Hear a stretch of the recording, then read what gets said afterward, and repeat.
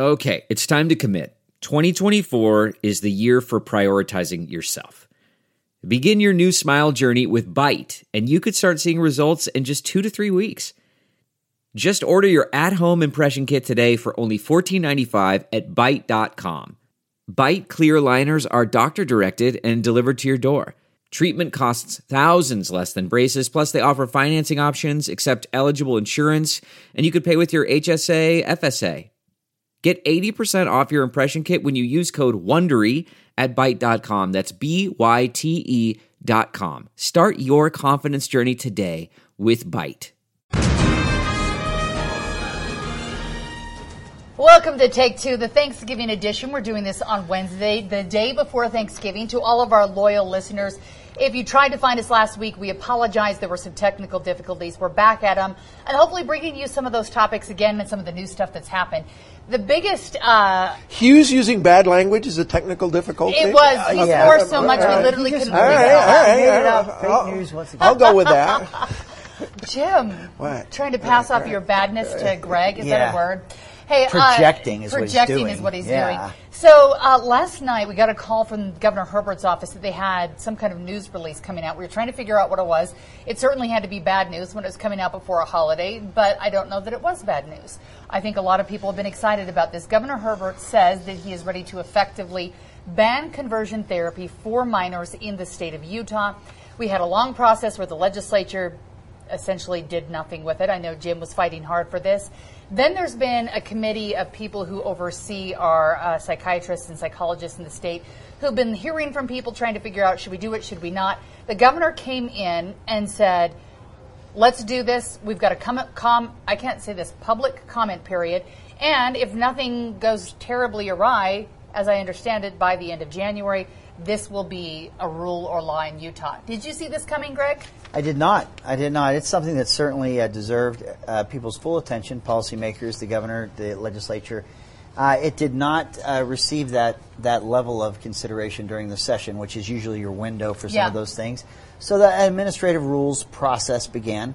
It's a little bit more clunky in terms of, I think your chances of talking past one another and public comments that you submit and how we narrate that is not as good as maybe the legislative process where everybody can be around the table, but they're working towards it. And then I don't know if this was just a shortcut to say, okay, we're done here, this is the way we're going to do it, or what that process looks like. But I've not seen it done this way before, but I do know something had to be done, and now something's done. It is interesting to see, and I think a lot of people were happy when we took it out of the political realm and then gave it to people who were overseeing the actual people who are meeting with humans, talking to them about the issues.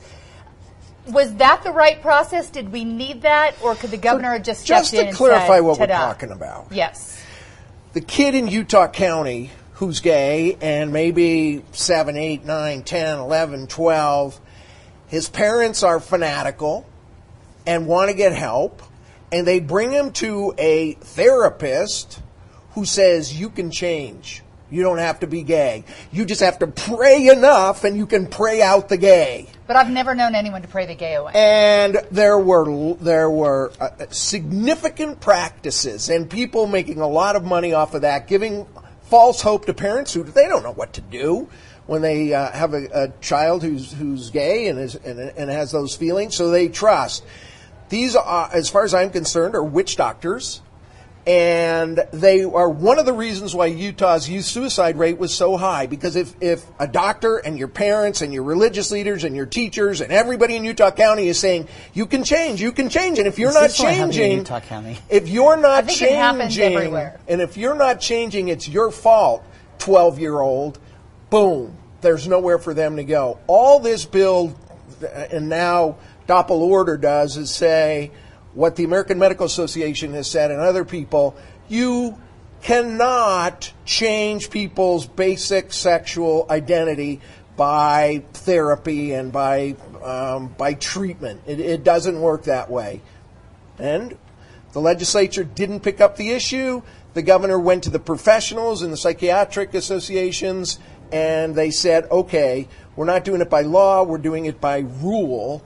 and therefore that will be banned. Yeah, and there's a comment period if you'd like to comment, but I think at this point it seems like all the stakeholders are on board. Even the Church of Jesus Christ of Latter-day Saints, which seemed to me be one of those that was kind of holding things back, has said, okay, let's go forward. So that comment period's happening, and hopefully we'll see this done deal very soon, January 20th, I Happy believe. about it. Let's talk a little bit about Thanksgiving, because Thanksgiving's tomorrow. You're headed down to family in Manti. Manti. Ooh, very exciting. Greg, are you cooking at your house? By you, I mean it's at your the wife? Hughes home, yes, and you spotted that correctly. It is my better half, my wife. She's but we have a big family Thanksgiving dinner at our home. Awesome. Okay, so President Trump yesterday went down to West Palm Beach to the Southern White House. I want to live in the Southern White House. I love Florida at Thanksgiving time. Anyhow, he's down there. He held his first rally yesterday or last night, the first one since the impeachment hearings have begun. In the same day, his wife, Melania, went to Baltimore, where we know the president has said some fairly unkind things about the area. She gave a speech on opioids before they left. She was booed there. Jim, is it warranted to boo Melania, who has nothing to do with the president? Suppose a liberal president came to or said about Utah and Mormons that they're scum, that their cities are crap, that it's a terrible place, that there's nothing redeemable or justified. And then a little while later, the First Lady came to Salt Lake. What kind of a reception would she have? What the president said about the people of Baltimore was foul, it was mean-spirited, it was un-American, it was unpresidential, and oh my, how surprised should we be that there's some residue of bitterness when the most important, powerful man in the world personally attacks your city and says a lot of wrong things. You know what, Mr. Trump, you don't want your wife to be booed. Don't be such a vicious, miserable human being, and maybe that won't happen. So yes, it's perfectly justified.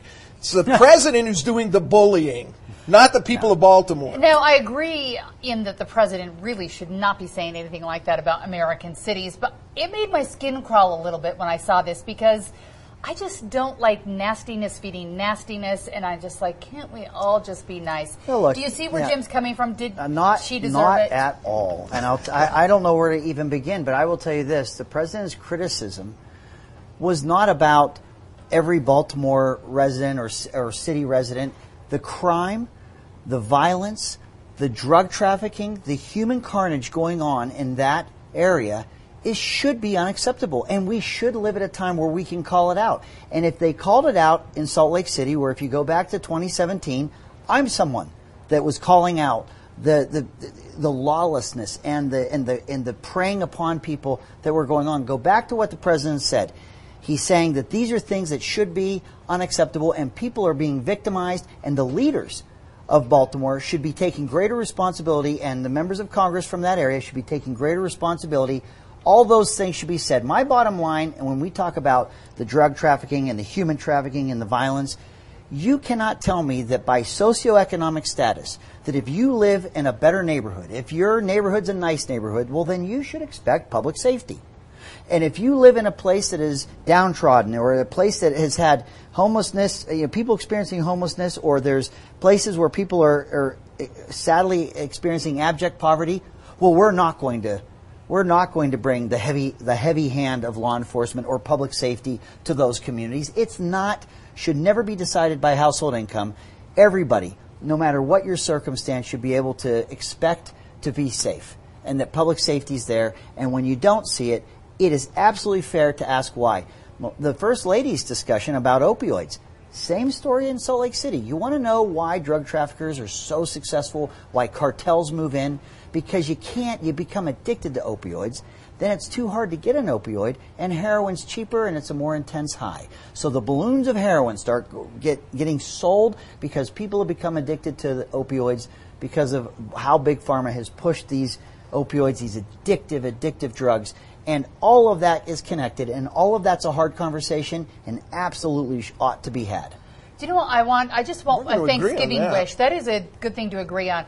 I think you usually get Christmas wishes. I want a Thanksgiving wish where we're all just nice for a few days. But the niceness can't last forever. The Trumps, while they're having their dinner, Thanksgiving dinner in Florida, which sounds nice to me, they're going to have to be making some hard decisions because the president has been asked to testify. He's been given the opportunity, as I believe Nancy Pelosi has said, to come have his say. The president could have his attorneys ask questions. Greg, we'll start with you. Should the president go defend himself and his phone call, his quote perfect phone call with Ukraine? So I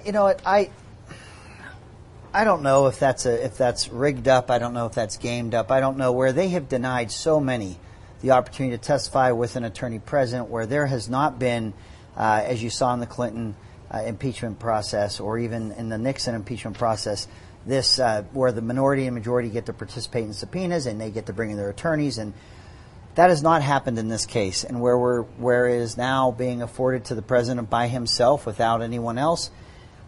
If it's a fair process, I would say yes. If it's being gamed up, and I'm not the legal minds to watch how this is all going on, but it certainly hasn't gone on the way before. He's got to make the decision by Friday. So Friday night, so we can get a good night's sleep on the weekend. If there's integrity to that, and there's a process that's being put in place that we've not seen put in place before, I like that. If it's selective and there's some game being played, I would be disappointed by that, and that's for attorneys to stare at and know. But if it's a process of integrity and it's real, I think he wants to be able to share his testimony and his perspective. Would you like to back Greg up on this? Should the president go testify before Congress next week? Just like he wants to release his tax returns, but he's waiting for that audit. Please. I think the Supreme this Court guy is not going to appear under oath under any circumstance. They're not going to let him. It's not going to happen. But the broader issue. You don't think so? Heidi, please. No, I don't. But the broader issue. What is to become of the republic? And I submit that if Donald J. Trump is elected, or any Democrat, that nothing will happen in the following 4 years. When Mitch McConnell had a meeting the day after Barack Obama was elected in 2008 and said, so one-term president, we're not going to give him one success. Or when the Democrats cabal got together and, pick out whatever the Republicans are saying about freezing the government, we have no mechanism. Our basic documents require, because we want it that way. We don't want all power in one party or the other. And it requires them to work together. And Absolutely. We can't work together. The political situation in the country with 50% blue and 50% red is put us in a situation where anybody that is a compromiser and does get in and begin to say, well, yeah, you got a point there, they lose. They're not going to be allowed to win. And I don't see it breaking. It's not going to happen because fundamentally it's not a Pelosi or a Trump issue. It is that America is divided 50-50. The basic moral view of the United States is completely different. And I say, you know what? To my friends on the red side, you want a country without abortion and where guns are free-flowing, and you want a place where immigrants are not allowed in with ease, and you want to spend a lot on military, and you put down the list. Fine. There's one way this is going to get handled, and we're heading that way. I don't know that it's stoppable. And that is, we're going to divide up into two countries. And we're going to have red states and blue states, and I suppose every state will be allowed to pick, and that's going to be it. We're going to say it's been a great 248-year experiment. I do not see a civil war and bayonets coming back up. How do you see it not happening? I think that social media has hurt us definitely, where everyone's more entrenched into their sides. But when you take it away from the stage of being in the Capitol, or you take it away, I just feel like when you sit down with people and you understand their stories and you talk to them, we have a lot more in common than we have divided. We just have to stop with the rhetoric. And I don't want to see all the houses and the president all Republican or all Democrat. I think they have to come together and work, and I think we can. They're not. Give me a formula that can happen. We need I don't know what, a come to Jesus Democrats are going to sit down with Trump in the next term? Greg's going to solve the problem. I have the All right, good. I'm glad you got Here it. it is. Our listeners, people that watch this show or listen to this show, I don't think anyone would mistake Jim's positions, his beliefs, his role of government, or anything that he advocates on this show to mirror mine. I think that that's why this show, it is a debate or a battle of ideas. But one of the things that happens on this program, and one of the things that happened when Jim was a public servant in the Senate and I was a public servant in the House, it is for fact that we came together on common ground. It absolutely happened. It happens on this program when we flesh out issues. It happens in government. Now, just because Washington, D.C. has never they've got a generation now of lawmakers and, just all the Beltway, not just the legislative branch. No one has even remembers or been there long enough to remember that kind of process. It boils down to something as simple as the golden rule, or life is a two-way street, or empathy. Call it whatever you want. On the last issue we talked about conversion therapy, I could hear common ground everywhere. I could hear people saying the same thing, but everyone was talking past one another. It's sad that had to be resolved in November right now, when you could have convened people at a time when there was a session going on and had those same common ground and having those areas, not letting people talk past one another. Jim and I have done this. We've done it here. We've done it in the Capitol. It has to be respected, and we have to talk about it more. And then the electorate has to say, we're done with dysfunction. I don't care where it's coming from or who you want to point a finger at. If you're not making progress, if you're not working on behalf of this country, its people, all of us, we don't need you. And I don't care what party you affiliate with. There has to be work, and there has to be things that we move forward on. And I just know enough about public policy that it is not neatly tucked exclusively in either party platform. You can find common ground without betraying your party platform or what you believe. Jim and myself and many across this country find that common ground, and with the math of the legislative process, we get things done. It happens every day on a state level. It happens in local government. We just have to, as a people, just be absolutely intolerant to what that climate has become in Washington. More listening than talking these days. And if you want to go back even not that far ago, you look at Senator Hatch. I remember, I don't know that his final few years in office were like this, but if you go back, Senator Hatch and Senator Kennedy on the opposite side of the aisle, they brokered some big deals. Those used to happen. You're rolling your eyes, Jim. Well, I was just going to take off my imaginary glasses. But, I know, right? And I think things got more partisan, but they can go back. I look back to They can't. Are we going to do away with social media? Look, these are two camps with no common ground. And we need a president who is not going to Baltimore and sticking his... You never saw that from Barack Obama. You just didn't. He was bringing people together, but the Republicans were as vociferous in going after him and making sure nothing happened on health care and no compromises as the Democrats have been. You don't understand. We are not one country. We are two countries. And give me that path. Jim, other than principle, give me the president so that you're go the other side is going to work with. They're two countries too. They're still a country. You can have differing ideas, and I think the world is made better by people with different ideas. We've got to figure out how to sit down. And I know we're frozen. We've been running the country by continuing resolution on the budget for the last 10 years, which is complete garbage. We're hitting another cliff. I think December 20th. I just think you're up in the night. Okay, here's something I feel like we can solve. I'm glass half full. I'm All just right, telling you let's keep the glass half full because we need it.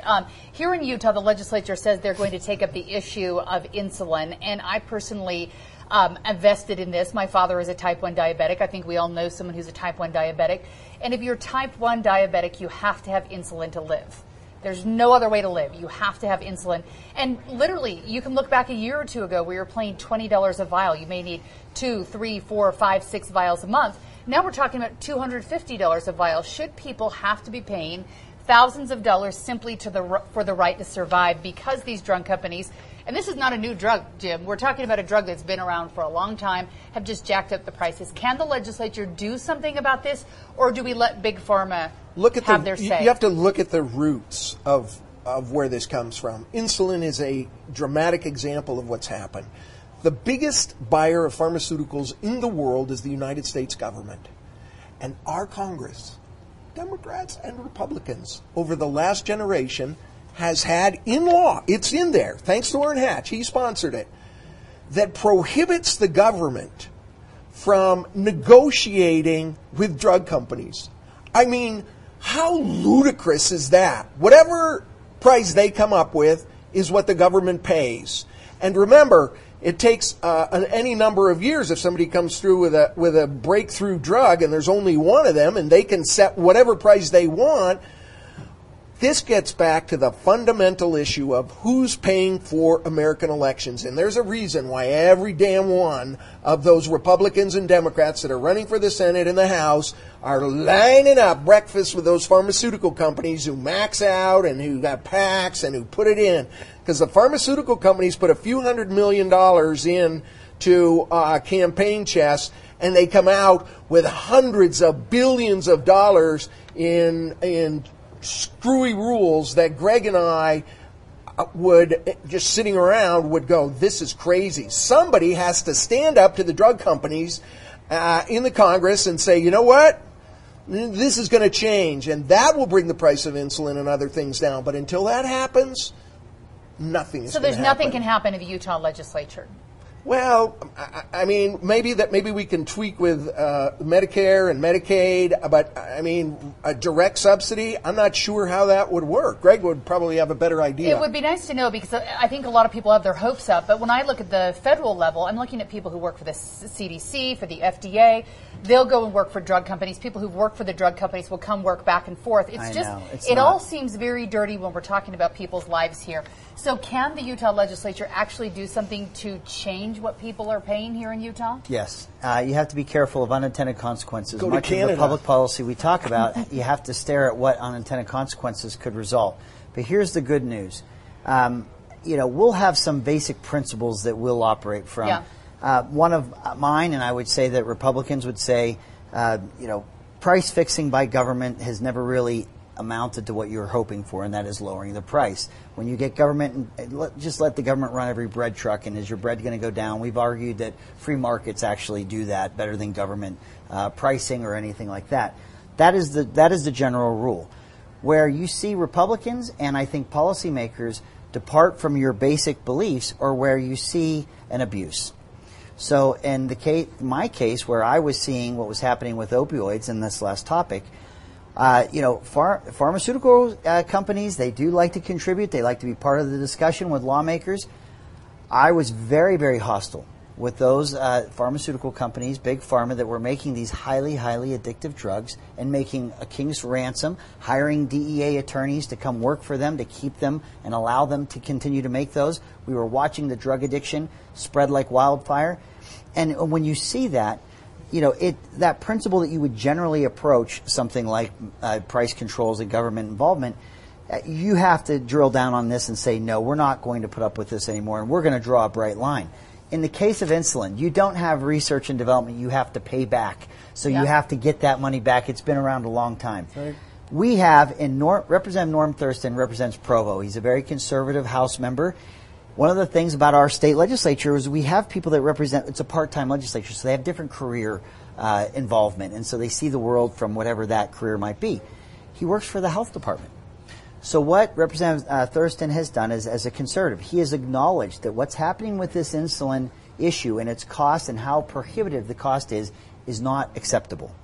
So he's saying, first, there are resources that the state has to help. If you run out of your prescription early, you can go to the pharmacist, you can go to Smith's, and they can get you one and get that done. What he also wants to do as a state is look at potentially having the state buy more in bulk instead of having people buy or companies buy in very small amounts. Is there an economy of scale to have that purchased as a large amount of insulin for the respective insurers or pharmacists here in the state? So he's looking at an option like that. The last one you could do is you could mandate that insurance companies are required to pay for it as a preventative medicine without a copay. The trick with mandating what an insurance company will pay is that you could Christmas tree those mandates so much that you have insurers leave your market. Leave your market or get you someplace else. Yes, which leaves you with less options, which doesn't typically lend itself to more affordable health care. So you have to be careful what mandates you place. But I've seen situations where we have done that, and it hasn't chased with autism. Yes, and prosthetic limbs for children. It's not chased our insurers out of the market. So those are still here. Those are three ideas. Sorry, long answer, but those are three ways the state could and they're all bad. I mean, Norm Thurston hasn't had a good idea since third grade. Jim. you. It's true. I've worked with them. Look, this volunteer approach. Yes, we're going to go to Smiths and ask them to give insulin. Well, give me a break. We've tried that whole volunteer thing for healthcare, and people that are depending it for their lifetime can't and I don't depend think anyone on wants it free. They just want to be able to pay for rotten it. vegetables that Smiths has, and if they got any extra insulin that's loose, so that just doesn't work. And requiring the insurance companies to cover it, that's not a particularly great idea because it doesn't bring the cost of insulin down a penny. It just gives the pharmaceutical companies what they want, and it forces the insurance companies to pay whatever outrageous price they're asking. We need the first thing, getting back to the root, the state of Utah needs to take full Medicaid expansion like they promised they would do if Trump said no. Trump said no. And we still don't have full Medicaid expansion. Yeah. There's $850 million a year that would cover a lot of people and their insulin. And it's time that the Republicans just took Utah's share. Colorado, Nevada, New Mexico, Montana, Idaho, everybody's taking it. But no, we're the masters of freedom, and we're not doing it unless we get a Utah plan. Just take full Medicaid expansion and watch what happens to clinics, particularly rural clinics, because Medicaid is given out by income, and rural Utah has a lot lower income. income. Someone with an awesome income can't afford $1,000, $1,500, $2,000 a month, another mortage payment. Take for full medication. Medicaid expansion, Look, for goodness all sake. right, well, you that just too. made the argument that you were just complaining about. When the government says, okay, we'll give you this amount, many will tell you that the Medicaid federal reimbursement amount, because they don't negotiate, they don't actually mirror the price of health care or its delivery, it's not paying enough. And so then that gets put on the middle class or those that are seeing their household income, larger portion of it, pay for their health care because by a lower income, they're getting it's so-called free. It's not free. And you're not getting to the root cause that you've just described, and that is we have no idea what these costs really are because there's so many different versions, if it's Medicaid, if it's self-pay, if it's an insurance. And you're not getting to the heart of it. If you add another layer and another delivery, and look, we want to help people in need, and we've worked on this a number of years.